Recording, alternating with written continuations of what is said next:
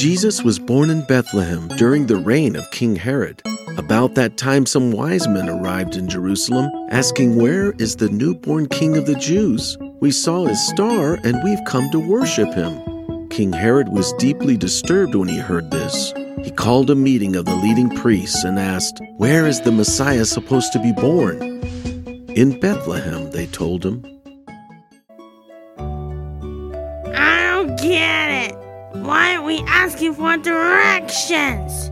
Aren't you a wise man? Yes, Camel, I am wise. That is why I'm going to worship Jesus. I understand that. But we've been through mountains and valleys without asking for one single direction. And now we stop and ask a creep like King Herod? We are very close, Camel, but the sky is cloudy and I cannot see the star anymore. Surely this king knows about the birth of the Messiah. Well, did you see the look on his face when you asked him? Yes, he looked almost frightened. Well, I have a bad feeling about this King Herod fella. He gives me the creeps. As soon as we find out where to go, we'll get out of here.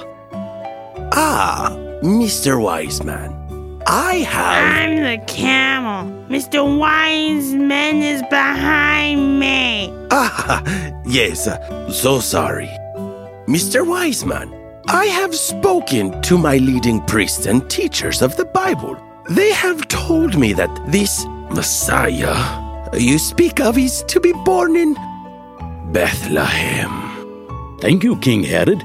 We will leave at once. Sorry we have troubled you. No trouble, really. Actually, I'm glad you stopped by. Perhaps you could do me a favor? Like what? When you have found the baby, come back and tell me so that I can worship him too.